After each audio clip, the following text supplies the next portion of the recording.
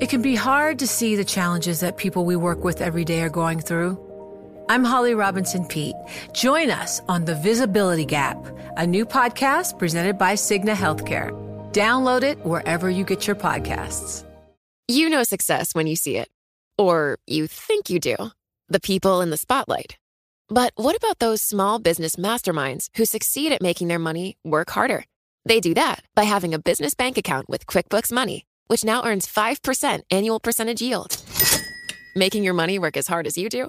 That's how you business differently. Learn more about QuickBooks Money at quickbooks.com/5APY. Banking services provided by Green Dot Bank. Member FDIC. Only funds and envelopes earn APY. APY can change at any time. Welcome to the Bloomberg Markets Podcast. I'm Paul Sweeney, along with my co-host, Bonnie Quinn. Every business day, we bring you interviews from CEOs, market pros, and Bloomberg experts, along with essential market-moving news. Find the Bloomberg Markets Podcast on Apple Podcasts or wherever you listen to podcasts and on Bloomberg.com. It is time to talk Amazon. It's the story of yesterday evening, today, and for what will be the foreseeable future, at least in big tech. Let's bring in somebody who knows a lot about the company. He was an early investor. Matt McElwain is Group Managing Director at Madrona Ventures. Matt, your reaction to Bezos's, I don't really want to call it departure. He's still going to be executive chairman. Yeah. What exactly will he be doing? Well, I think he'll get to keep being a pioneer and thinking about the next major areas where Amazon can find opportunity. I was surprised that he's handing over the CEO job because I think he got to do a lot of that pioneering and visioning in the role today. But on the other hand, I am highly confident that Andy Jassy, who's going to be taking over as CEO, will do an incredible job in that role. He is absolutely the most logical choice for all kinds of reasons. Hey, Matt, anything we should take away as it relates to timing? Why now? They really did have an exceptionally good year in really tough circumstances in 2020. And Jeff leaned into the business and helped them innovate not only on how are we going to scale up to support all of this increased demand?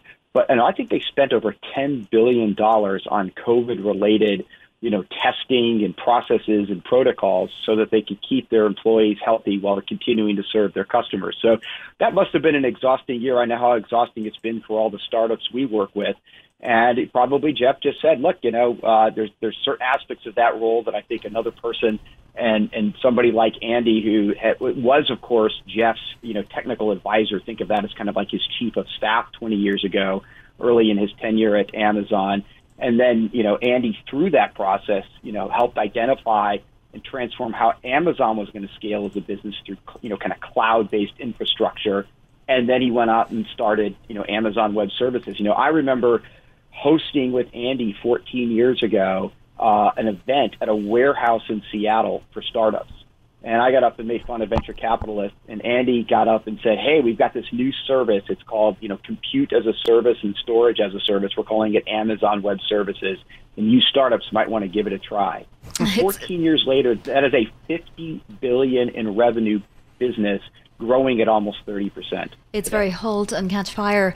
So Amazon stock unchanged today, and obviously people are quite fine with this change, but I wonder, what does it mean for the future of Jeff Bezos? Does he want to concentrate, for example, on Blue Origin, his space company, and his philanthropic work? I mean, we know he does philanthropic work. We're not quite sure where or what, but he also, of course, owns the Washington Post. Or will he start something new, do you think? Jeff is fabulously curious, and so I wouldn't put it past him to start something new, but he has been investing in several areas, outside of Amazon. You mentioned Blue Origin. It's probably less well known. Just I think stylistically, Jeff and Andy and the Amazon folks tend to kind of just go do things and make a difference. In Jeff's case, there's the Bezos immunotherapy clinic at the Fred Hutch Cancer Research Center that I've been on the board of for many years. And so there's a passion there around helping with the leading edge ways to treat and cure cancers. For that matter, Andy Jassy's been incredibly involved in education and educational opportunities through organizations like Rainier Scholars and Rainier Prep, where he serves on the board and donates his time. So I think in the nonprofit world, they both share a lot of passion around climate change, and they were very involved together in the new arena that our new hockey team that Andy's one of the owners of is the Climate Pledge Arena. So I think in the environmental areas and the commitment by Amazon to be carbon neutral by sometime in the 2030s, I can't remember exactly the year, those are kinds of things that I think Jeff will continue to be engaged with and involved with. And then, to your point, will he find some other area? I think this whole broader area of healthcare with all that's happened with COVID this past year, I think has really caught the attention of Amazon and how they can take some of their, start with the customer, iterate, learn, and then scale up kind of approach and apply it to the healthcare world. Mm. Matt, what do you think of philanthropy real quick here? Jeff has been, criticized by some by not being perhaps as aggressive as some of his peers. I think that there's always going to be, folks that critique, kind of high profile, individuals. I think there's so much generosity of both time and resources in the senior folks at Amazon that I've come to know over the last, 20 plus years. And I think that Jeff is amongst those. And he's got a lot of passion for education as well. That's an area with, some of the foundation, priorities that he has set up that I think he'll probably be able to have more bandwidth to do additional things in. These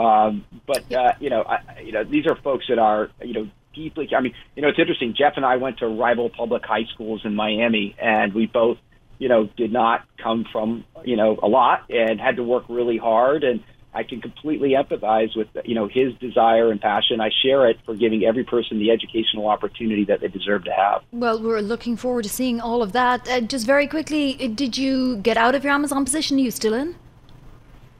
Oh, well, we were early investors in Amazon. And so, from a Madrona perspective, we haven't been investors in Amazon as a venture capital firm. What we do is invest in a lot of companies that build on top of things like Amazon's cloud business or work with the Amazon Alexa and Echo platform. And so it's been very instructive over the years to have those close relationships and think together about how do you build out an ecosystem around some of the successful investments that Amazon's made in different areas, like that story I told you back from 2007. Well, Matt, we would love to hear more about that very, very soon. And thank you for joining us today. One of Amazon's early investors, Matt Michael Wayne, Group Managing Director at Madrona Ventures. And so now we want to bring in somebody with a little bit of a different perspective. He wrote the book, Working Backwards, Insights, Stories and Secrets from Inside Amazon. He was a former Amazon VP. His name is Colin Breyer, and he joins us now. So Colin, excited to hear some of the secrets from Inside Amazon. Haven't had a chance to read your book. Very definitely will now. But tell us something about Jeff Bezos that we may not know. Well, so I worked at Amazon, started in 1998, and I worked for 2 years as Jeff Bezos' chief of staff right after Andy Jassy left that role and moved on to start web services. And at that time, it was a pivotal time for Amazon. We were creating and launching Amazon Web Services, the Kindle, fulfillment by Amazon, things that would eventually go to be very, very large businesses at Amazon.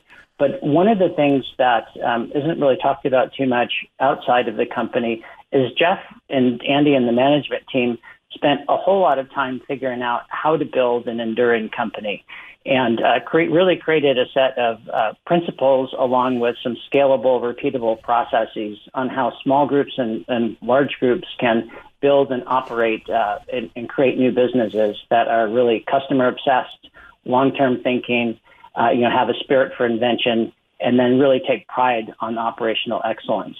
And that's what we call the invention machine. And it's leadership principles and a set of scalable processes.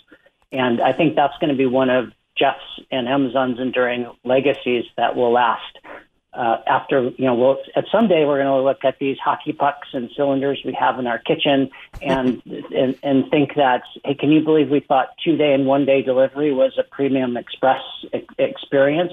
The customer experience is going to evolve over time, and I'm excited to see how that happens and what Amazon's going to do. But an enduring legacy for Amazon that they've given everyone at Amazon, and also what we talk about in the book that other organizations can use, is how to build these types of companies. And it's a new way of building and operating and management science, if you will. Colin, talk to us about the culture, the work culture within Amazon. There's been lots of stories written about how it's so demanding, it's perform or get out. Talk to us about the culture that Jeff Bezos created at Amazon.com.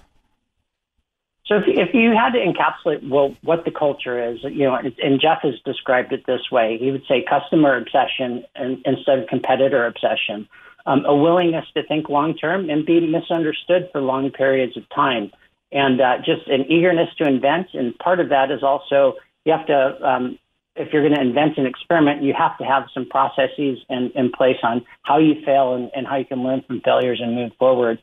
And then the last thing is really taking pride in operational excellence. And, most of the work that a lot of these teams do don't see the light of day, but even outside of your team, but you have to get the little details right. And, one of Amazon's leadership principles is insist on the highest standards.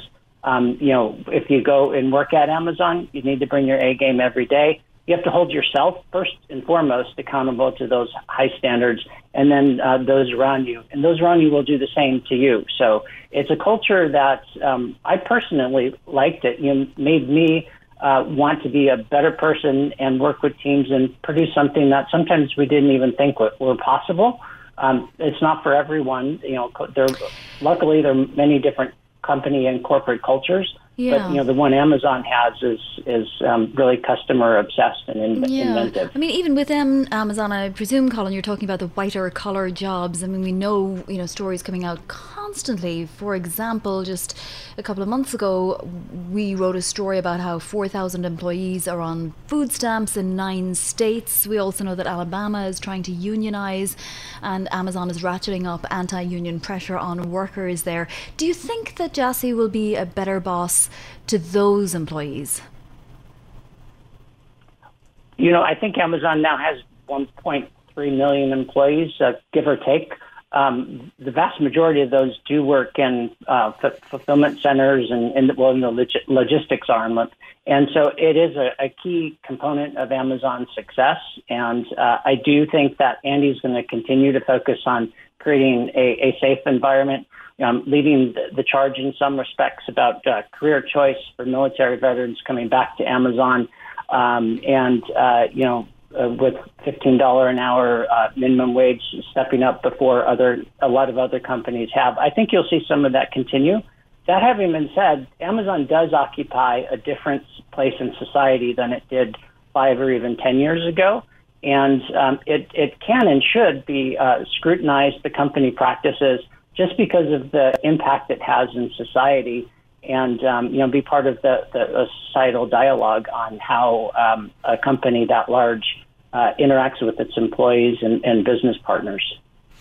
So, Colin, do you expect Andy Jassy to do anything different? Do you expect him to maybe pivot the company in any way, new products, new services, new verticals? I think that there will be some surprises along the way, inventions, but in terms of how Jeff and Andy are, I think they have many more similarities than differences. Andy does have an inventive spirit. He created Amazon Web Services that went from 0 to $10 billion faster than Amazon.com itself did. And it's now about a $50 billion business. So Andy's got experience working both with small teams, creating, taking ideas and creating them from scratch and making them very viable products and services for customers, as well as managing, large multi-billion-dollar businesses. So I think, in terms of what will happen in the near term, it's going to be more of the same. And part of that is just simply because of Amazon's scale. A lot of the seeds that were planted, they take years to develop to reach the scale that it will be noticed outside of Amazon. So the things that we'll see over the next 12 or 18 months likely will have started before, Andy took the CEO role. But I would expect how Amazon operates is going to be not change too much. But Amazon will surprise us with new products and features as they always have. Yeah, that's certainly the case. Colin Breyer, thank you so much for joining us. We really appreciate your insight. Colin Breyer, former Amazon Vice President and author of Working Backwards, Insights, Stories, and Secrets from Inside Amazon. He's also co-founder of Working Backwards, LLC, based in Seattle, Washington. You know, it can be hard to see the challenges that people we work with every day are going through. Invisible struggles like stress and burnout, caregiving for a loved one, or being misunderstood. But insight, awareness, and empathy will help us better see the issues they're dealing with. And that can make us and our companies healthier too. I'm Holly Robinson Peete. Join us on The Visibility Gap, a new podcast presented by Cigna Healthcare. Download it wherever you get your podcasts. Well, New York State has an aggressive commitment to source 70% of its energy from renewable sources by 2030. Our next guest is part of the effort to achieve that goal. Clint Plummer, he's CEO of Rise Light and Power. It's a wholly owned affiliate of LS Power based in New York City.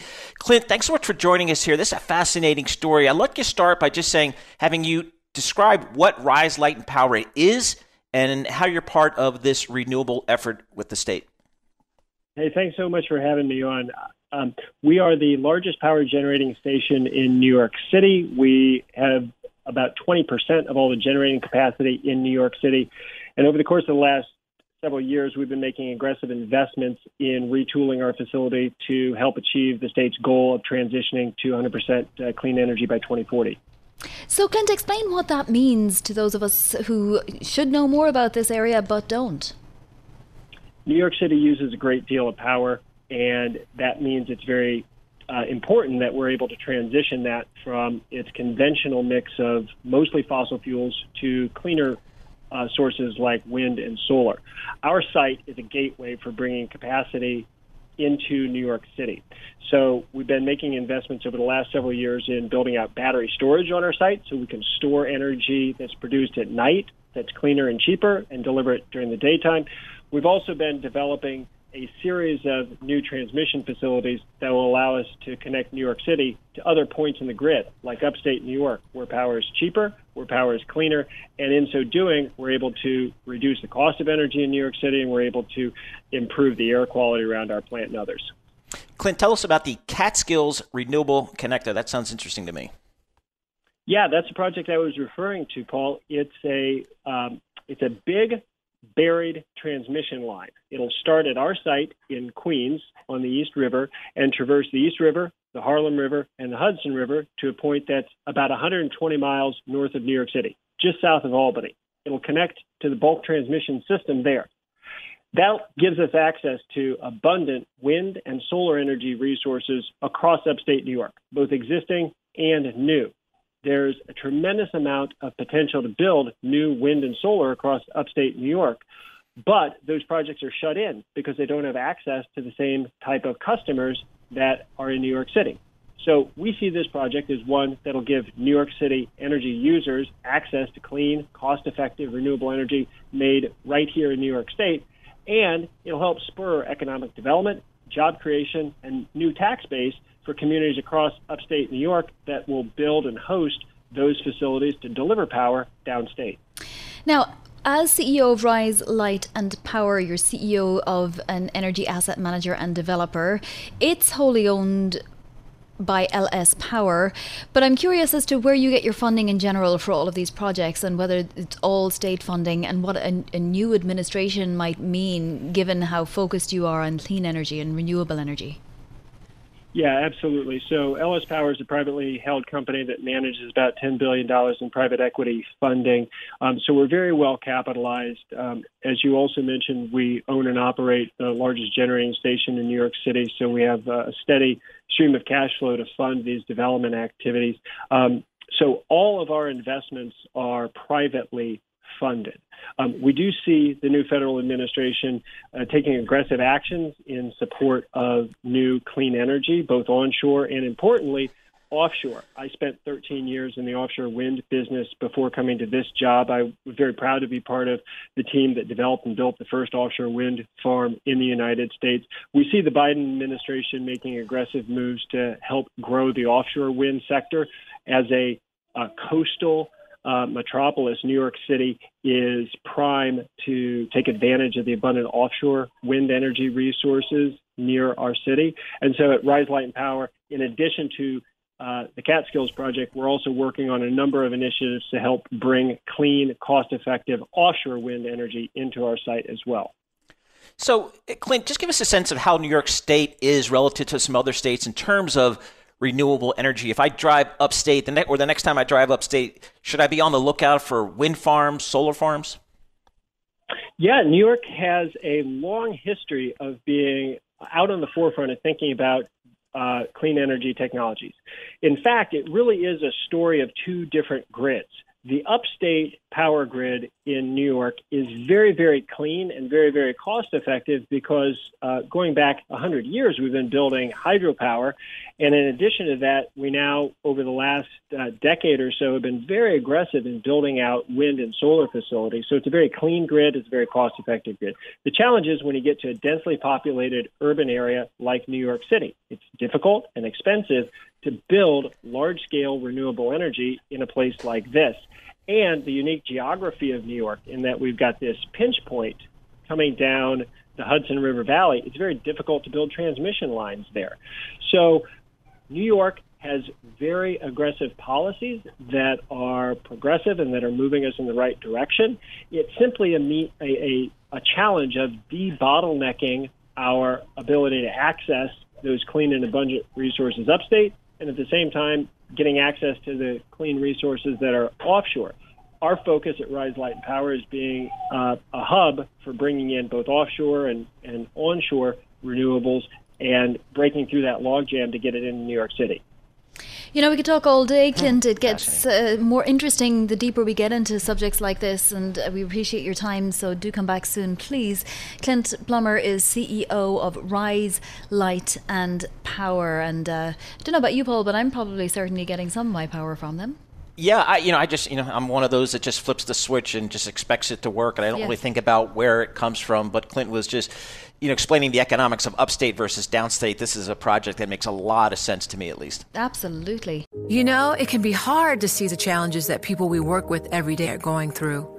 Invisible struggles like stress and burnout, caregiving for a loved one, or being misunderstood.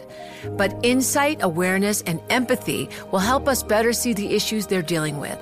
And that can make us and our companies healthier too. I'm Holly Robinson Peete. Join us on The Visibility Gap, a new podcast presented by Cigna Healthcare. Download it wherever you get your podcasts.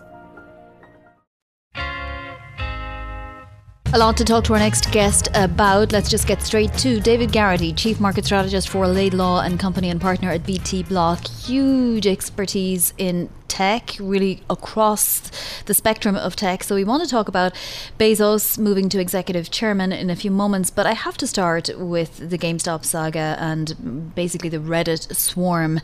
David, what's going to happen next? Who are the heroes the Redditors are going to anoint? Obviously, they've anointed Mark Cuban, Chamath, and a few others, people who clearly have everyone's best interest at heart. So who's next? Clearly looking at the Reddit mob, certainly champions have come forward. Arguably, Mark Cuban has always been something of a controversial figure, has always been out there representing himself as working for the little investor, but nevertheless himself has made a fabulous amount of money being a billionaire. But I would argue that the Reddit mob itself is going to have to be schooled. We're looking at upcoming testimony before Congress, I think, on February 19th, with respect to Robinhood's CEO.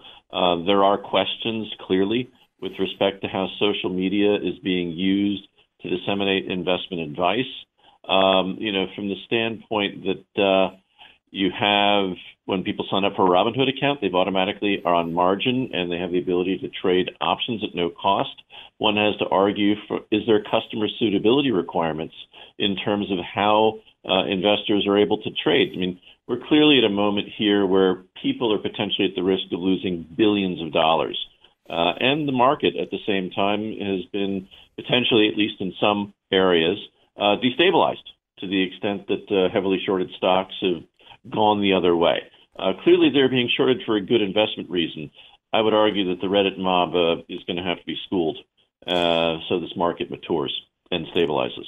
Yeah, David, customer suitability, that's a big, big issue when someone opens up an account at a regulated broker or dealer. When you sign up for this app, there is none of that, is there? No, people are able to sign up very easily, and one would argue too easily. And from that standpoint, there does need to be some regulatory oversight here. I would argue here's a good opportunity for regulators such as FINRA and the SEC to come in and inquire more closely as to how it is that Robinhood is conducting their business. All right, we have to ask you about Amazon. You're an expert in Amazon. You've been watching it really since the beginning of Amazon times. Who is this new guy and what's the old guy going to do?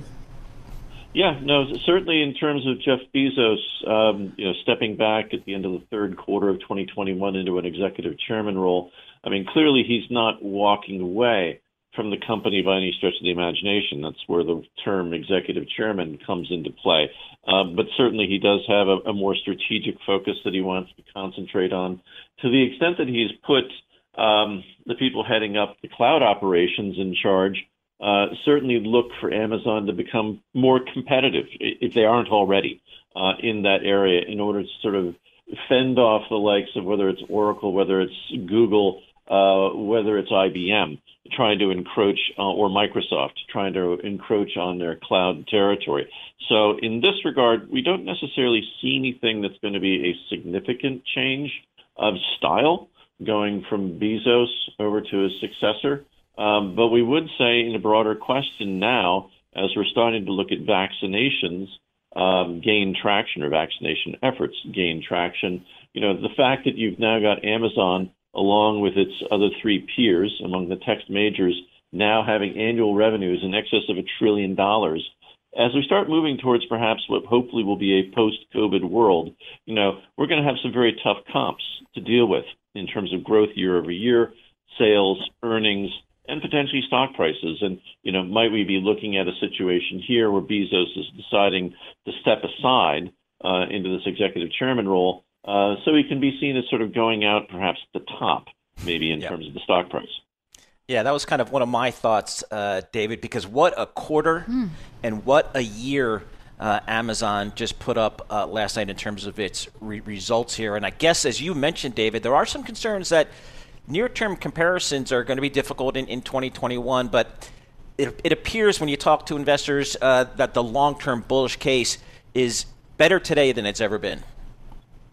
No argument there at all. And I would say that, clearly we've had a shift towards work from anywhere.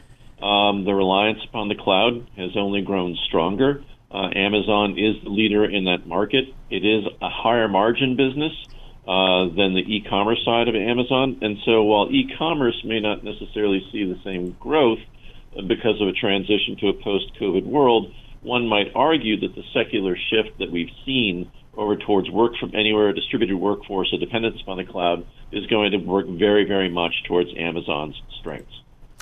David, thank you so much for all of your expertise in joining us today to talk about all of the stories. David Garrity is Chief Market Strategist for Laidlaw & Company and partner at BT Block. And I think that last point is extremely well taken. We're seeing a whole bunch of shops raise their Amazon price targets today after earnings. And you have to imagine that this can't keep happening quarter after quarter. So maybe this is the top or very close to the top. So, for example, at Jefferies, the price target is now 4,000 from 3,800. At Pivotal, the price target is 46.50 from 4,500. Morgan Stanley 4,200 from 3,900. I mean, these prices are just phenomenal, Paul. Yeah, they really are, and it just point to the long-term bullish call I think most analysts have on Amazon. Thanks for listening to the Bloomberg Markets Podcast. You can subscribe and listen to interviews at Apple Podcasts or whatever podcast platform you prefer. I'm Vonnie Quinn. I'm on Twitter at Vonnie Quinn. And I'm Paul Sweeney. I'm on Twitter at PT Sweeney. Before the podcast, you can always catch us worldwide at Bloomberg Radio.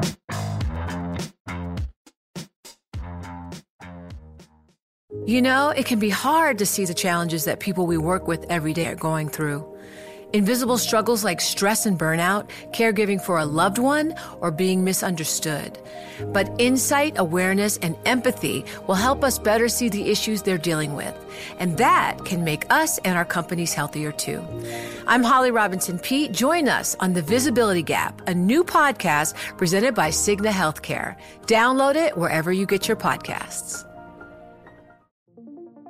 What could you do if your data was working for you and not against you? With Bloomberg delivering enterprise data directly to your systems, you get easy access to the details you want, optimized for higher level analysis, and financial data experts committed to helping you maximize your every move. Our data is made for more, so you can show the world what you're made of. Visit Bloomberg.com/enterprise data to learn more.